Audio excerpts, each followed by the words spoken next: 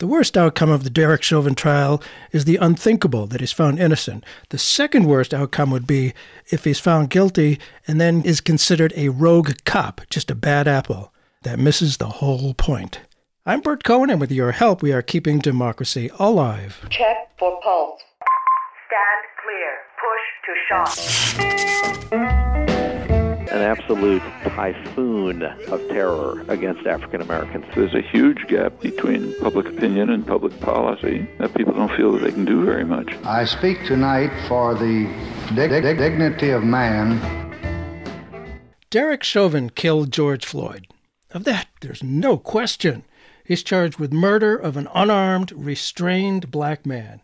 And what we've heard over and over again in his gruesome trial is that what the officer did was far outside the bounds of acceptable behavior. Aside from the terrible crime, the torturous, slow murder which millions of people across the world witnessed for themselves, the biggest danger is not any possibility Chauvin won't be found guilty. The massive threat to our nation is if Chauvin is convicted and people breathe a sigh of relief that, wow, we got rid of that bad apple. Now the matter of the killing of George Floyd is settled. That would be the second worst possible outcome. The worst, obviously, being his acquittal, which is frankly unthinkable. As Marjorie Cohn, our returning guest, says, as Chauvin's trial continues, we must remember that this is not simply the story of one rogue cop. It is a window into the anti-black violence perpetrated routinely by police in this country as part of a brutal and racist system, end of quote. What must not escape judgment is the long and ongoing context of police killing of unarmed black people and virtually all the time getting away with murder. Now we must add the name Dante Wright, unarmed, black, 20 years old, killed on April 11th, and the Minnesota police say it was an accident. If it weren't for the famous bystander video, it seems likely that the murder of George Floyd would have faded into the long-running saga. Well, just another in an incredibly long history of dead black men, killed by cops, the officers knowing full well the near certainty of their immunity from prosecution for, as it's been defined decade after decade, just doing their jobs. Marjorie Cohn's new article, first published in Truth Out, is titled simply and directly, Calling Chauvin a Bad Apple Denies Systemic Nature of Racist Police Violence. Marjorie Cohn, thanks for being with us on Keeping Democracy Alive once again. Thanks for having me, Bert. Marjorie Cohn is Professor Emerita at the Thomas Jefferson School of Law, former president of the National Lawyers Guild, Deputy Secretary General of the International Association of Democratic Lawyers, and a member of the Advisory Board of Veterans for Peace. Good group. Her most recent book, Drones and Targeted Killing, Legal, Moral, and Geopolitical Issues. Well, again, the prosecution has been hammering home the same point over and over again. Chauvin was acting outside acceptable police behavior. What he did was all on his own. But as you point out, as eyewitness Genevieve Hansen testified, Chauvin looked comfortable with his weight on Floyd's neck. What does that tell us? Well, first of all, it's very rare that you have police officers testifying against each other. They have what's called the blue wall of silence, where they cover each other's backsides.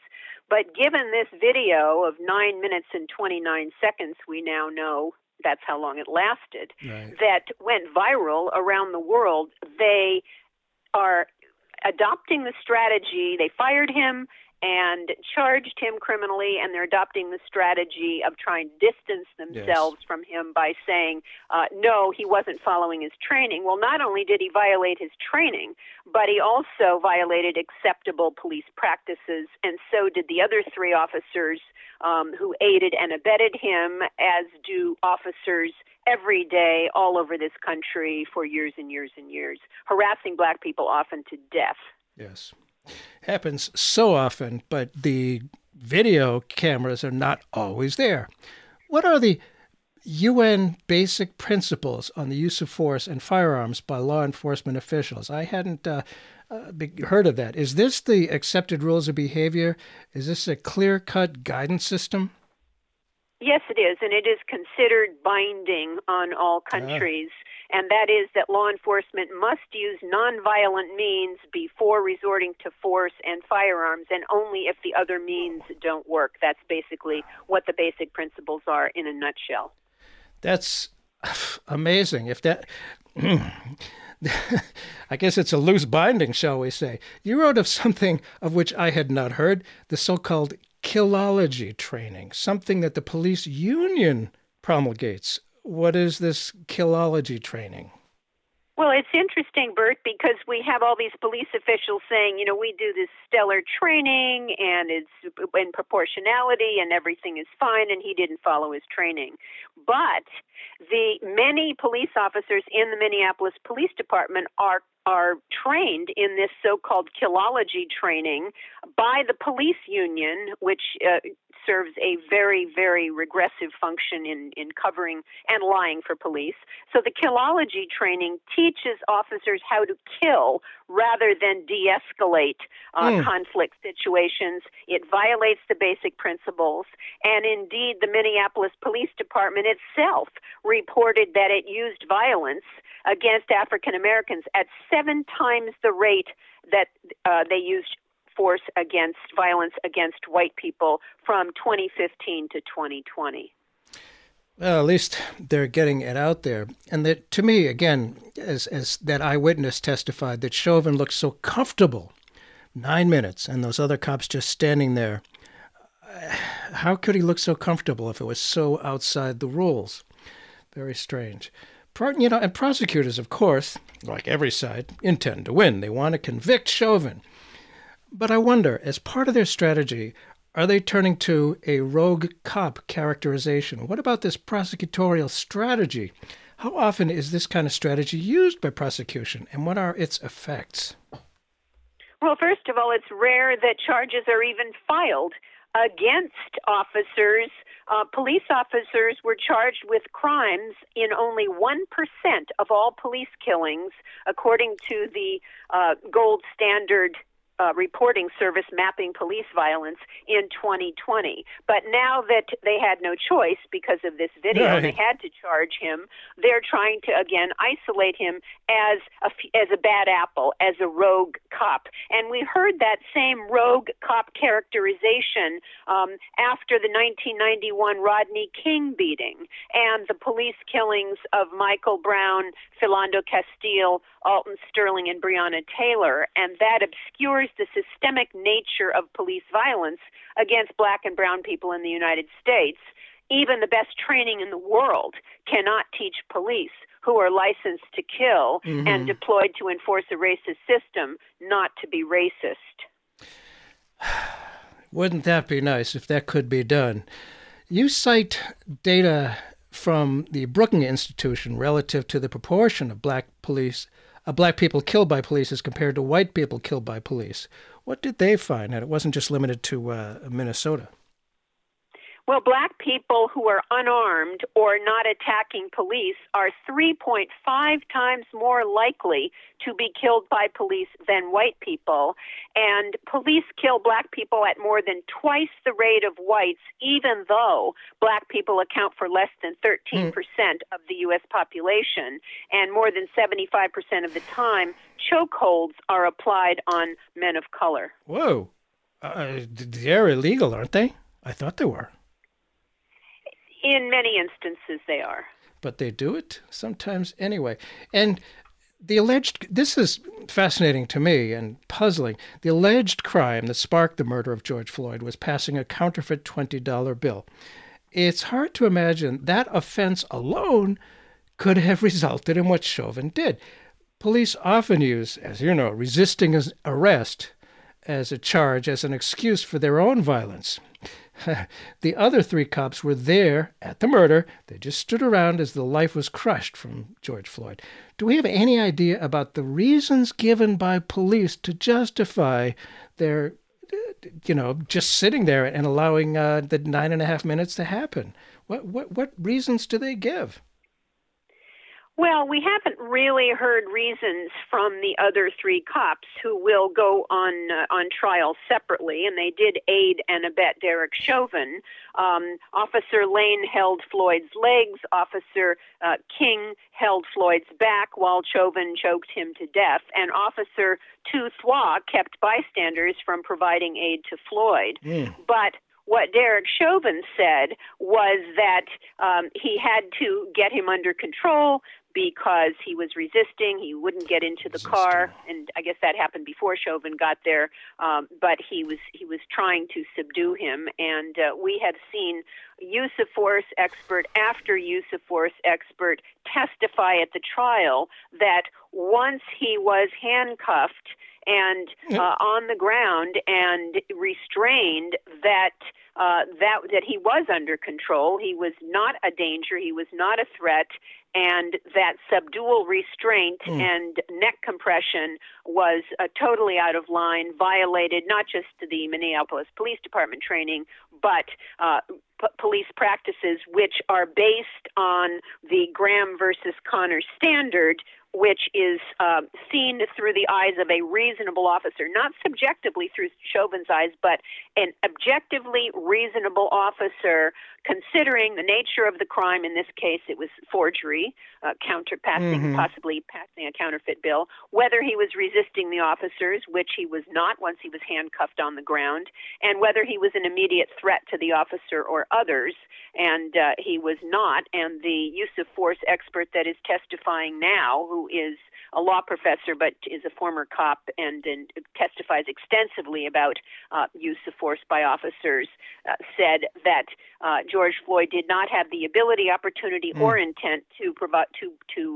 pose an immediate threat to the officer or others. And so under the three-prong Graham versus Connor test set down by the Supreme Court, what Chauvin and his accomplices did was not objectively reasonable. And you say that police impunity is the norm, and my goodness, I can believe that. The idea, there's always the ubiquitous resisting arrest, or he was trying to run. There's all kinds of these excuses and justifications. There are hundreds of thousands of police officers in America. What do they take as a given when it comes to facing accountability? I mean, here we had this video, but in general, what do they take? What do they take as a given when it comes to accountability? What should they expect? What do they expect? Well, as I said, to mapping police violence in 2020, police officers were charged with a crime in only 1% of police killings.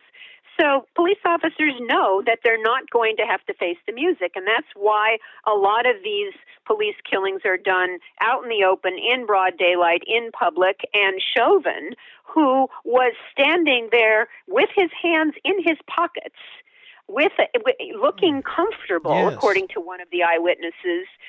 If George Floyd was posing such a threat and resisting, why would Chauvin have his hands in his pockets and be looking so comfortable? And it's because he knows people are filming. He sees the bystanders, several of them with cell phones filming, and yet he wasn't fazed. Probably thinking that he would not face any accountability. And it wasn't until the massive protests after that videotape went viral that really did force the Minneapolis Police Department to take action and the prosecutors to charge him. Yeah, interesting. That does explain how he could be so nonchalant and cavalier about it. He figured we always get off. And Malcolm X, Fred Hampton, Martin Luther King, very public and powerful leaders of Black Americans, being so high profile, each knew that he faced possible violent attacks. And of course, they did. The world knew of this risk and possibility for such Black leaders, but not George Floyd. I want to ask about something that President Biden said about George Floyd's killing. He said even Dr. King's assassination did not have the worldwide impact that George Floyd's death did. What happened to George Floyd, now you've got how many people around the country, millions of cell phones. It's changed the way everybody's looking at this. Look at the millions of people marching around the world. So my point is that I think people are really realizing that this is a battle for the soul of America. Who are we? What do we want to be? End of quote. Was he right? Did the killing of George Floyd have greater impact than those other killings, Martin Luther King, Malcolm X, Fred Hampton? You know, we really don't know yet. Time will tell. Certainly with social media and cell phone videos, this led to perhaps the largest protest in U.S. history. It's led to greater awareness and changes. But the killings of black people continue. Daunte Wright, for example. But if you look at history, Martin Luther King, Malcolm X, the Black Panthers had a tremendous impact on civil rights in this country. It hasn't stopped police killings of black people, and I am sorry to say I don't think that George Floyd's killing will either, but we have seen tremendous changes since then, and some greater sensitivity, but real change we haven't seen yet. No, we haven't, and I wish things happened quickly, but they don't, especially in America. I think it's fair to say that what's really unique about the George Floyd incident is that it was caught on the cell phone camera. What do you think would have come from this incident had there been no cell phone video? How often do you think such police killings of unarmed black men have gone unreported? I think daily. We don't see it or hear it, and so it doesn't exist in the minds of at least white people. Black people are very aware of it. But you know, other police killings have happened in similarly open ways, and there has been video footage. For example, in 2014, Michael Brown was killed while walking down a public street. His body was left on the ground for 4 hours. Eric Garner was choked to death on a public sidewalk after he was suspected of selling illegal untaxed cigarettes. And both of those killings sparked public outrage, led to the Black Lives Matter movement. There was video footage in each case. None, though, was as clear and graphic as the images that documented George Floyd's death. And what happened? Neither the officer who killed Michael Brown, who was called Darren Wilson, nor the officer who killed Eric Garner, his name is Daniel Pantaleo, was ever indicted for a crime. And both of them were on video. They were, as was the Rodney King video. Yes. And we didn't even have cell phones in those days, but bless his heart, a man named George Halliday had one of those old video cameras, took a picture of the beating of Rodney King, and that led to outrage all over, not just in this country, but all over the world. I went to Portugal shortly after that, and a Portuguese woman, the first thing she said when she heard I was from the United States was, "Boy, the police really are violent against black people in your country," and that's because of the Rodney King beating. And police misconduct lawyers say that although before the Rodney King beating went viral and that videotape was seen around the world, jurors would be very hesitant during jury selection to say, well, we don't think the police, they would say, they didn't think that police used excessive force very regularly. But after they saw that Rodney King beating, many more prospective jurors would say, yes, police can use excessive force. So in that sense, I guess it did lead to some change. It happens slowly. For those who may have just tuned in, our guest today on Keeping Democracy Alive is Marjorie Cohn, former head of the National Lawyers Guild, professor emerita at the Thomas Jefferson School of Law. Her new article published on Truth Out is Calling Chauvin a Bad Apple Denies Systemic Nature of Racist Police Violence. And of course, lynchings were designed to terrorize black people. What they say is, if you go outside the norms we set for you people, this is what will happen. In terms of intent, how similar to a run-of-the-mill lynching do you think was the killing of George Floyd?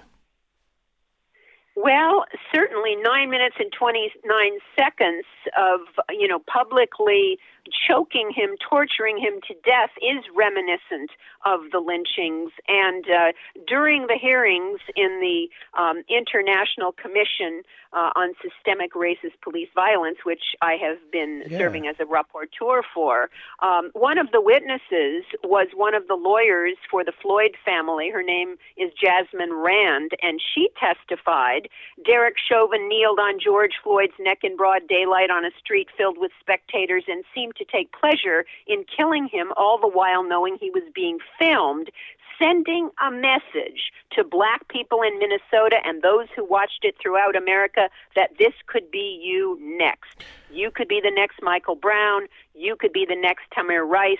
You could be the next Jacob Blake, Philando Castile, that there are two different justice systems in America, one for black injustice and one for white justice.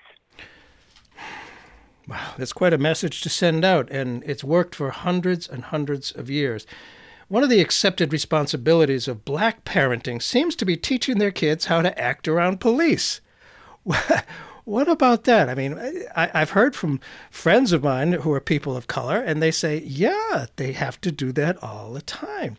A friend of mine was stopped for speeding, and as he was pulled over, he was speeding. He put his both hands on the in the window of his car so that the police would see. I mean, having to do that, it shows examples of incredibly systemic racism that's really deep in our system. And we do have a new president right now, thank goodness. And I was sincerely impressed that in his inaugural speech, Joseph Biden used the phrase systemic racism. For Presidents Kennedy and Johnson, there had to be great sustained pressure applied to them to get them to take action, which they finally did. What's your impression of this new president relative to understanding the nature of our long tradition of systemic racism? Well, given the fact that we have this new focus on systemic racism because of George Floyd's torture and murder, I'm not surprised that Biden used those words. Time will tell whether his actions comport with his very positive rhetoric. He does support the George Floyd Justice in Policing Act, which the House of Representatives passed in March, and it's languishing in the Senate. It bans chokeholds and carotid holds. It bans qualified immunity and no-knock warrants, creates a national database of bad officers, and strengthens federal oversight of state and local law enforcement, makes racial profiling illegal, mandates body cameras, but it only changes things at the federal level, not at the state and local level. I would have preferred to see Joe Biden support the Breathe Act, which would defund many law enforcement groups and in turn fund community programs, non-carceral, non-punitive programs, particularly in cases where there are mental health crises, where police have no business responding. There should be trained medical people, social workers, psychologists. We saw in the commission, in my work with the commission, over and over and over, people in mental health crisis and the police and families calling for medical help and being referred to the police and 911. The police show up, and in minutes they've killed these black people who are undergoing mental health crises. Well, what is that bill again? I mean, I understand things dying in the Senate. That's apparently where good bills go to die. But just in case listeners want to do something about that, call their U.S. senator. What's the name of that bill? It's called the George Floyd Justice in Policing Act. And I want to find out about this International Commission of Inquiry on Systemic Racist Police Violence against people of African descent in the United States. What is that? And tell us about your work on that and on the Chauvin trial, please. Well, I've been following the Chauvin trial and writing and doing commentary about it, but for several months we have been holding hearings in the cases of 45 black men and women, 44 of whom were killed by police. The 45th, Jacob Blake, was left paralyzed. And documenting, and we're writing a report. It's almost 200 pages long. It will be released later this month. With findings of fact and recommendations, many addressed to local and national and international policymakers. But the reason that we convened this, and there are 12 commissioners hearing evidence from all over the world. These are really prominent experts from all over the world. I'm a rapporteur helping to write the report.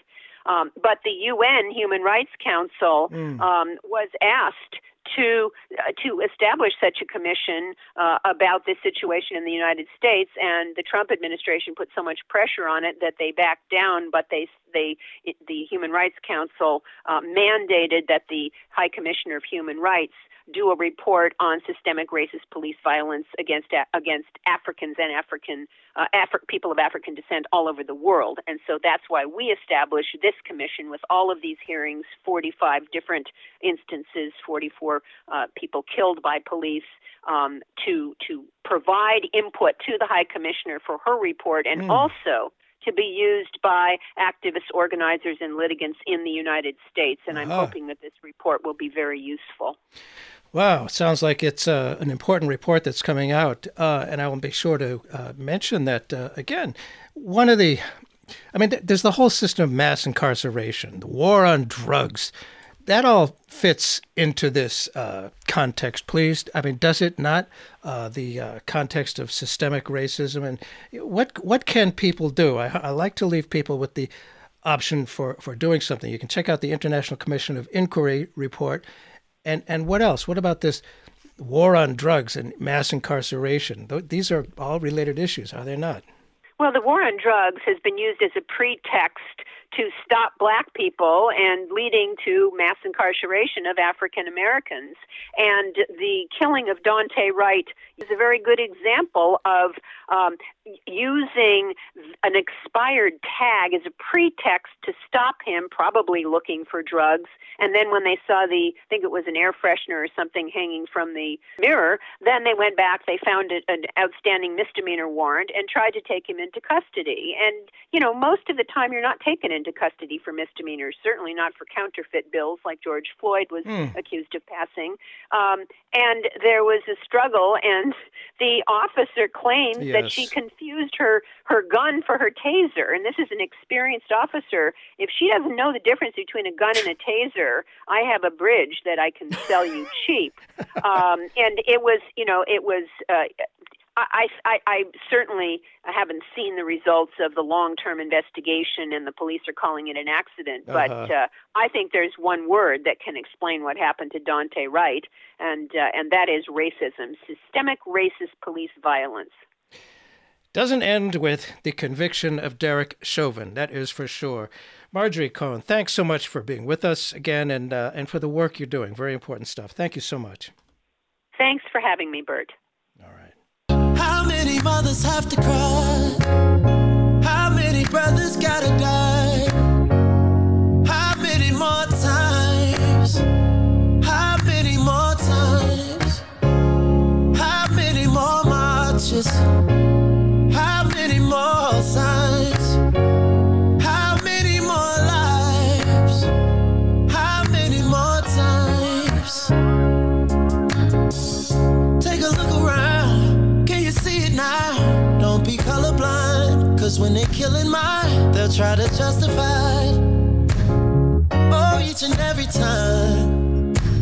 Playing in the park, taking you a jog, sitting on the couch in your own house. Never seem to matter what we do.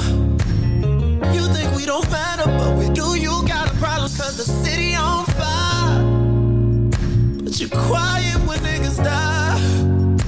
Let the soul about that body that we buried. You were God, now you no longer have to worry. It's so hard to sing these words out loud. All these beautiful, precious black lives, lost in the name of senseless white pride. Tears falling from our eyes. How many mothers have to cry?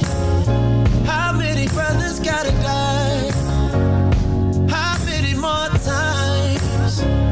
How many more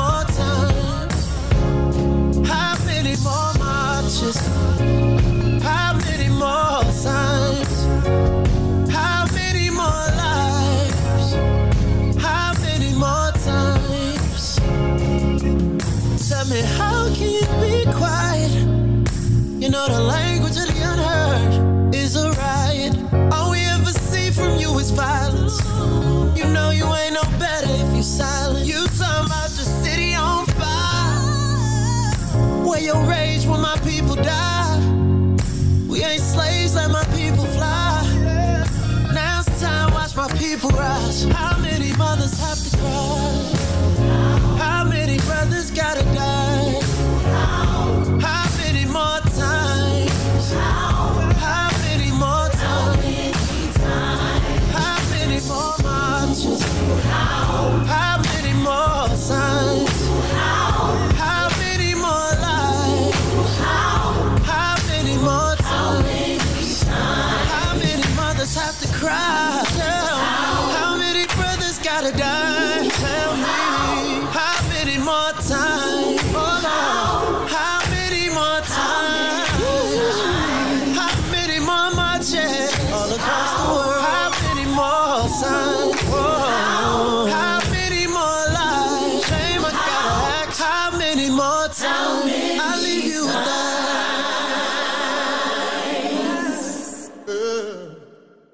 And on the subject of racism, it's been with us for a very long time.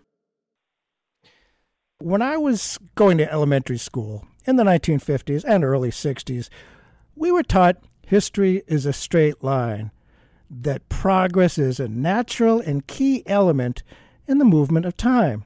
Oppressed nations and peoples would eventually be free. It was very comforting, of course. Of course, bad guys were always defeated and the good guys always won. It was set in the stars. Nothing could stop progress. Well, as one who grew up immensely proud and patriotic of our great country, it came as a shock to learn that the tiniest little changes, had twists and turns gone only slightly differently, things would have turned out very differently. And the reality that the good guys didn't always win was indeed sobering. One of the many fun things about learning about and discussing history with those who have some expertise is the myriad of what-ifs. And given that history truly does turn on a dime, and that we today are shaping history in each moment, these what-ifs are not at all a waste of time. Well, one of the big stories in Western history, of course, is the outcome of the late 18th century War of Independence by the former colonies against their British masters. The War of Independence, so-called American Revolution. It's pretty much uniformly seen as a victory for freedom from a distant, aristocratic, uncaring ruling class, establishing instead a new and exciting republic, establishing a self-governing entity serving the common people equally under law. But there is this from Eleanor Holmes Norton in her book Slave Nation. The price of freedom from England was bondage for American slaves in America. What? The price of freedom from England was bondage for African slaves in America? America would be a slave nation. The old simplistic description of progress, of course, is now understood to be inadequate. The indigenous and enslaved suffered inexcusably. Why did it take so long, for example, for the United States to end slavery? What we'll focus on for this segment of Keeping Democracy Alive is the question asked by our guest author and historian Keith Brooks. Would slavery have ended sooner if the British won the American Revolutionary War? How dare we ask that? As there is much we can learn from this examination going forward, this is not at all a waste of time. The what-ifs of history are indeed worth looking at, and as he says, every historical moment could have happened differently. Keith Brooks, thanks so much for being with us and Keeping Democracy Alive. Keith Brooks is a longtime political activist and organizer and recently retired New York City high school educator. Whew, thank you for that. He also taught at Richmond College and at Alternate U. This essay is from a chapter, The Hidden History of the American Revolution, in Myth America, a book Keith is writing. He's been published in the History News Network, Black Agenda Report, Op-Ed News, The Nation, Baltimore Sun, Amsterdam News, Labor Research Review, the Greenville Post, and a few other sites. Well, again, thanks for being with us, Keith Brooks. Your question is clear and worth pondering. What if the British had won, had defeated the colonists' bid to break from the mother country? Is it possible that the cause of freedom and the ideals of the Declaration of Independence might have been paradoxically better served by that outcome? Your thoughts? Well, in writing a chapter on the hidden history of the American War of Independence, the main point of which was to establish that there were three main causes, not just no taxation without representation and British tyranny, but a third cause that united the 13 colonies was actually in defense of slave owner rights. What happened was that in England in 1772, there was a legal decision that threw alarm through the slave owners in the colonies that basically said that there is no positive right to own other human beings in England. The colonist slave owners took that as a possible threat to their right to be slave owners, and basically it was another of the unifying forces that propelled the American War of Independence. Go ahead. I was just going to ask. That's interesting. So, the right to own other people was a motivating factor for some people in the War of Independence. Who would have? Absolutely, and not just in the South. This great book, a seminal book called Slave Nation by the Blumrosens, pretty much establishes that, in fact, slavery was a major unifying force, not just in the South, but there's an extensive couple of chapters on the role of John Adams in telling the Southern slave owners that there would be unity among the colonies on the issue of not touching their slave-owning rights. Oh, my goodness. Well, that's so reassuring. Now, your essay starts with an interesting quote from the Marquis de Lafayette, who had done much to militarily support the colonists in their drive for independence. Please share that with us and its significance as viewed from 250 years later. Well, I think it's such a great quote. I think it should be everywhere that we see a statue of Lafayette. There should be this quote. There's a Lafayette High School in Brooklyn, for instance. Lafayette was a favorite son of George Washington, so to speak. He and Washington were very close. At the end of the War of Independence, when Lafayette saw the results of the aid that he helped to give the colonists in getting France on their side, he wrote to Washington, and this is what he said, at least in part, quote, "I would never have drawn my sword in the cause of America if I could have conceived that thereby I was founding a land of slavery." It's a terrific quote, and it says that, he realized what the outcome was of his efforts to help the colonists' independence fight against England.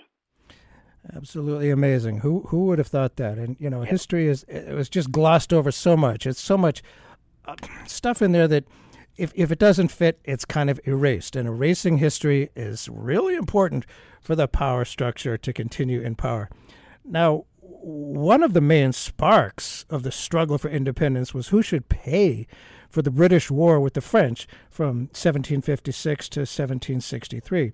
What that war was actually about has some bearing on the eventual spread of slavery in America. I didn't know that. Please tell us. Well, for sure, that was a precursor.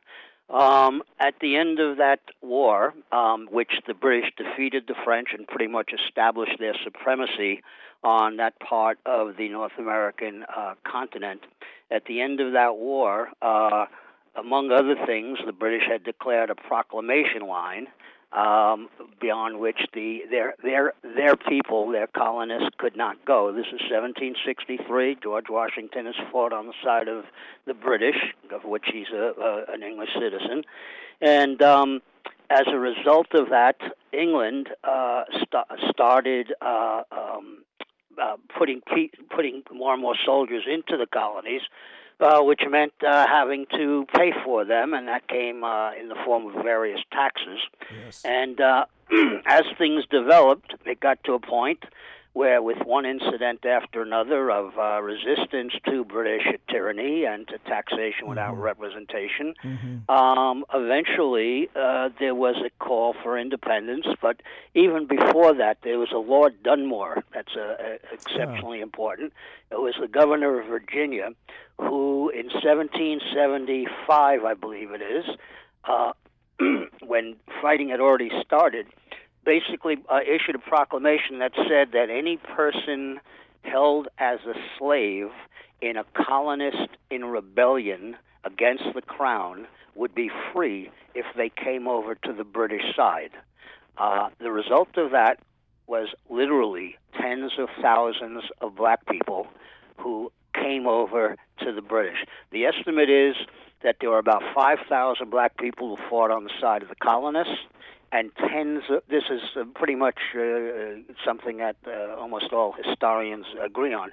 Tens of thousands of black people flocked to the British lines. They saw that a better chance at liberty with the British than with the colonists, and probably even more so, even a greater number used the event of the war to flee north to Canada and south to Florida and escape completely. So that was by the way, the colonists, George Washington refused to make the same offer to black people held as slaves in the colonies. There was eventually a easing up of that restriction, but it was mainly free black people were allowed to join, with very few, if any, guarantees given to people held in slavery like the British did.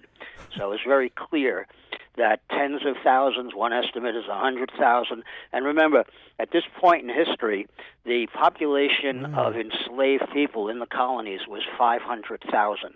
The total population of all 13 colonies was 2 million, just to give you some perspective. So 1/4, 1/5 of all people in the colonies were held in bondage.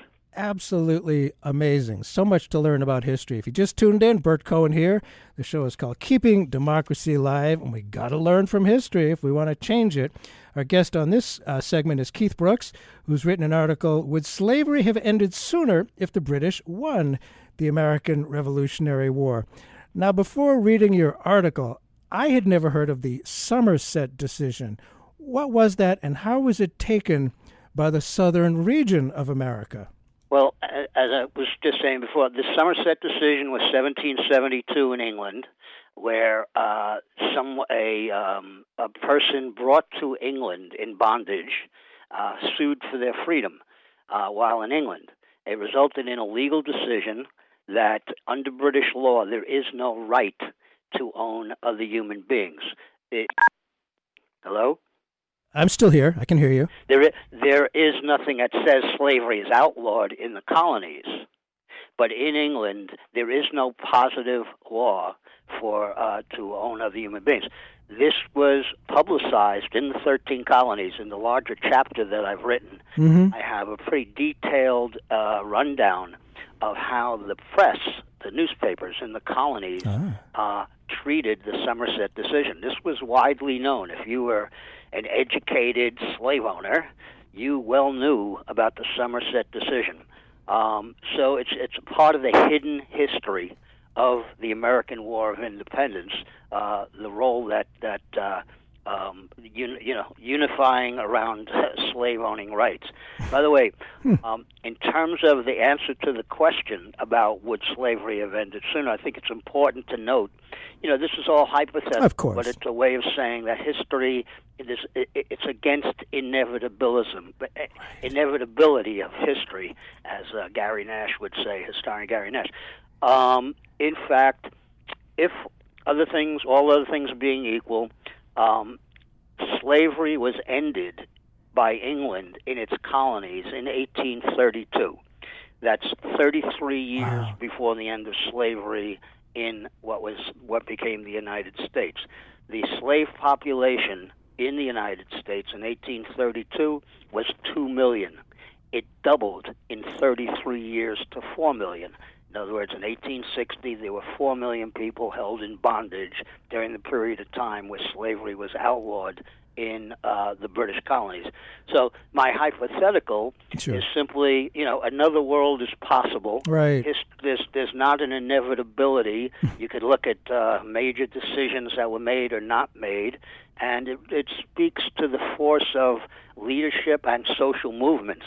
I argue that it was quite possible that if England had defeated the colonies, here you have the Declaration of Independence, which I hold up as a revolutionary document. Sure. It says all men are created equal. I hold up that if the colonists had been defeated and England had freed all these people who were enslaved, what is England going to do?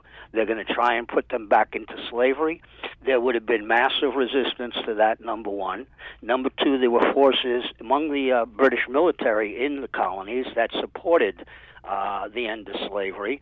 There was a growing abolitionist movement in England as well as in the colonies. And on top of that, there was a hotbed of slave revolts in the Caribbean. Which true. People don't know. There was close connections between what was going on in Jamaica and the islands and what was going on in the colonies. So I think it could have been, and just 10 years later, you had the first successful slave revolt in world history in Haiti. Yeah. So it was a cauldron of revolt and resistance against the inhumanity of slavery.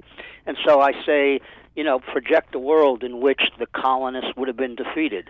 What wouldn't have been defeated was the idea that all people are created equal and that slavery needed to be abolished. It could have changed the nature of what was then to come. I make no brief for England. England goes on to become the world's most rapacious empire. Awful. It replaced chattel slavery with wage slavery. Yes. So that's not the issue, England is the good guys.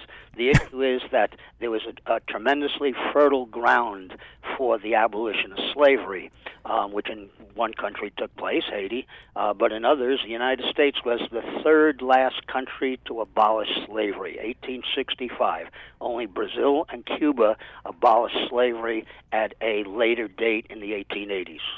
And as it turns out, there's a wonderful book called Slavery by Another Name by Douglas Blackman that talks about how very carefully the Southerners manipulated the laws to kind of continue actual slavery, even worse, actually into the 20th century.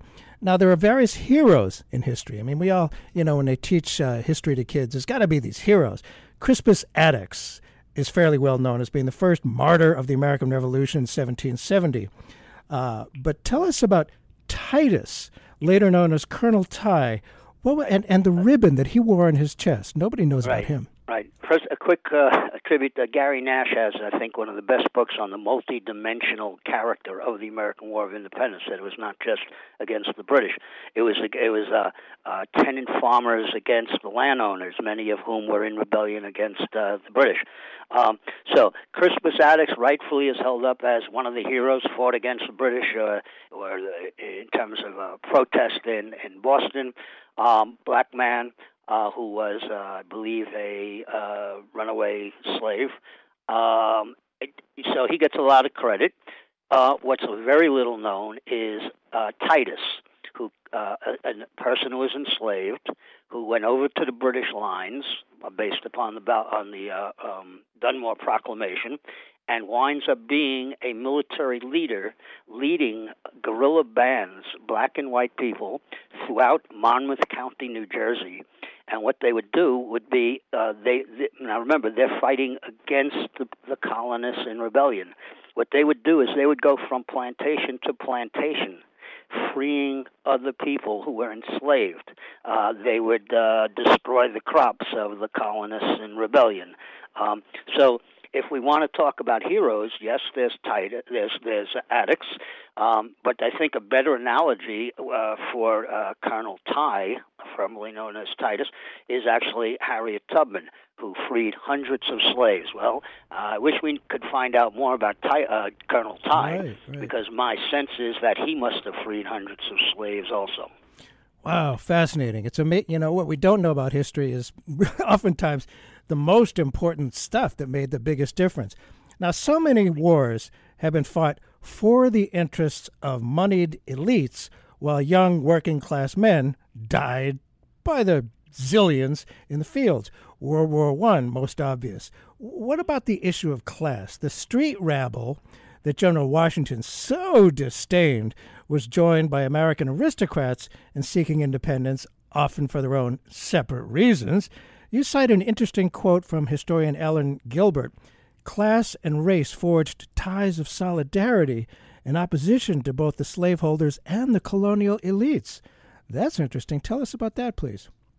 Yeah, well, I mean, if you try to project into what it must have been like, you have different forces at work in different parts of the colonies. And the tenant farmers who could have been fighting against the landowners, many of whom were slave owners, could have been and probably did unite at various times with people held in slavery and resistance. The main point is that it was so multidimensional, and all that we're basically fed in our schools and in our textbooks. I mean, I was a high school teacher for 20-something years. There's nothing about this.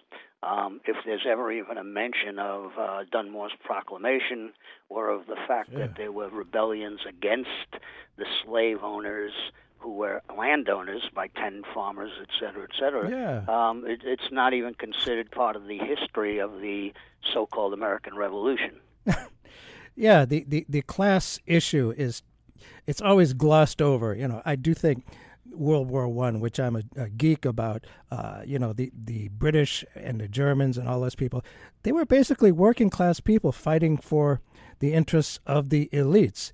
And that's happened over and over and over again. And certainly, most Southerners did not own other people, and they must have had some feelings about the owners. So how much of a factor do you think it was in the drive for independence from England, the desire to protect and expand slavery? And slavery did, of course, eventually expand, and that was a big, at least political battle within the United States government. So how much of a factor was pushing for slavery in the desire to gain independence? Oh, absolutely. It's sometimes pointed out, well, the American War of Independence led to the northern colonies abolishing slavery. Well, that didn't take place in most places until the 1820s, like in New York. But it's half, the glass is half full or the glass is half empty. In fact, upon the defeat of the British, slavery in the newly formed United States went on it boomed. It boomed from 700,000 people in 1790, when there was actually a census, to 4 million people in 1860 on the eve of the Civil War. 4 million people. That's the single largest slave republic in human history, bigger than Brazil. Somebody pointed out about Brazil. Brazil definitely had more Africans who were kidnapped and brought into Brazil than were brought into the part of North America became the colonies. But it's the United States that has the distinction of having the largest slave population in human history. So it boomed. It catapulted. It opened the door. And it also has to be said that the defeat of the British also opened the door for what was already occurring, which was the attempted genocide of the indigenous people of the Americas. That Proclamation Act in 1763 marked a line beyond which the colonists, according to the British, were not supposed to move, which was immediately, overridden. Right. And it's to the detriment of the Native Americans, the so-called American Indians, that in fact the British were defeated. Once again, more Native Americans, more indigenous people, it's not all, but most, sided with the British. They saw that they had a better chance of survival with the British than they did with the predatory colonists who wanted nothing more than to move west. And by the way, George Washington was one of them. He was one of the biggest landowners amongst the colonists, and as well as obviously many people do know, he was a slave owner. And I don't really actually know his attitudes about the indigenous people. I can only guess. Yeah, there's some choice quote somewhere about the need to annihilate. I don't think I'm exaggerating. There's a quote somewhere where Washington talks about the need to eliminate the native population. Yeah, it's amazing if you look at history. I mean, there was Andrew Jackson, for example. Well, it's interesting that you end your piece with a reference to Zhou Enlai. I probably didn't pronounce that right. When he was asked, he was a leader of China, when he was asked about whether the French Revolution was a step forward in history, and his response was, it's too soon to tell. Now, that must have been in the 1970s, I guess, or maybe 60s. What does that mean regarding our topic today? Talk about that, if you would, please. Well, I think the point is, when we look back, the assumption, again, about inevitability is that we see, it's really plugged into our heads, that the birth of the United States was the birth of freedom. But if we look back and if we look forward as to what it has meant for the world, what Zhou Enlai said, maybe is it too soon to tell? Is it too soon to tell with the United States? It's a question to be asked. That it was a progressive thing. When we look at what the United States has brought to people around the world, from the use of the first nuclear weapons after World War II to the non-stop overthrow of other countries that fight for their independence. We could see that most clearly right now in Venezuela and Iran and numerous other countries, Chile, Haiti, Vietnam. Kidnapping Aristide out of his own country while he was president. I mean, it's a pretty outrageous list of things that the United States has done in that regard. So the question is, do you think that it has been a step forward in history for the United States to have attained world supremacy? And right now that world supremacy is no longer a unipolar world with as it was for 20 years after the fall of the Soviet Union. We're seeing that the United States' efforts at maintaining hegemony could wind up leading to another world war. For sure. And as you said before, it's not to defend the British. They were not exactly good guys. The more I learn about their racist, imperialist, brutal history, the less I like them. Absolutely. This is not about them being good guys. No. What it's about is a different configuration of the world that was possible. And, I think also a blow against American exceptionalism, which I think is very important, the idea that the United States somehow stands above all other nations in supremacy, not just militarily, but morally, which I think is clearly a question. Well, if people want to read more of your history writings, what can you suggest? Well, I suggest that I get done with the book I'm writing. The first chapter is on the the second chapter, the hidden history of the American War of Independence. You could find the article on Would Slavery Have Ended Sooner If the Brits Had Won on a site called Op-Ed News, OPED News. It's been republished on a number of other sites also. Great. And if people want to contact me there or leave comments there, I really appreciate this opportunity, by the way. Well, thank you. To kind of explain and expand on some of these points.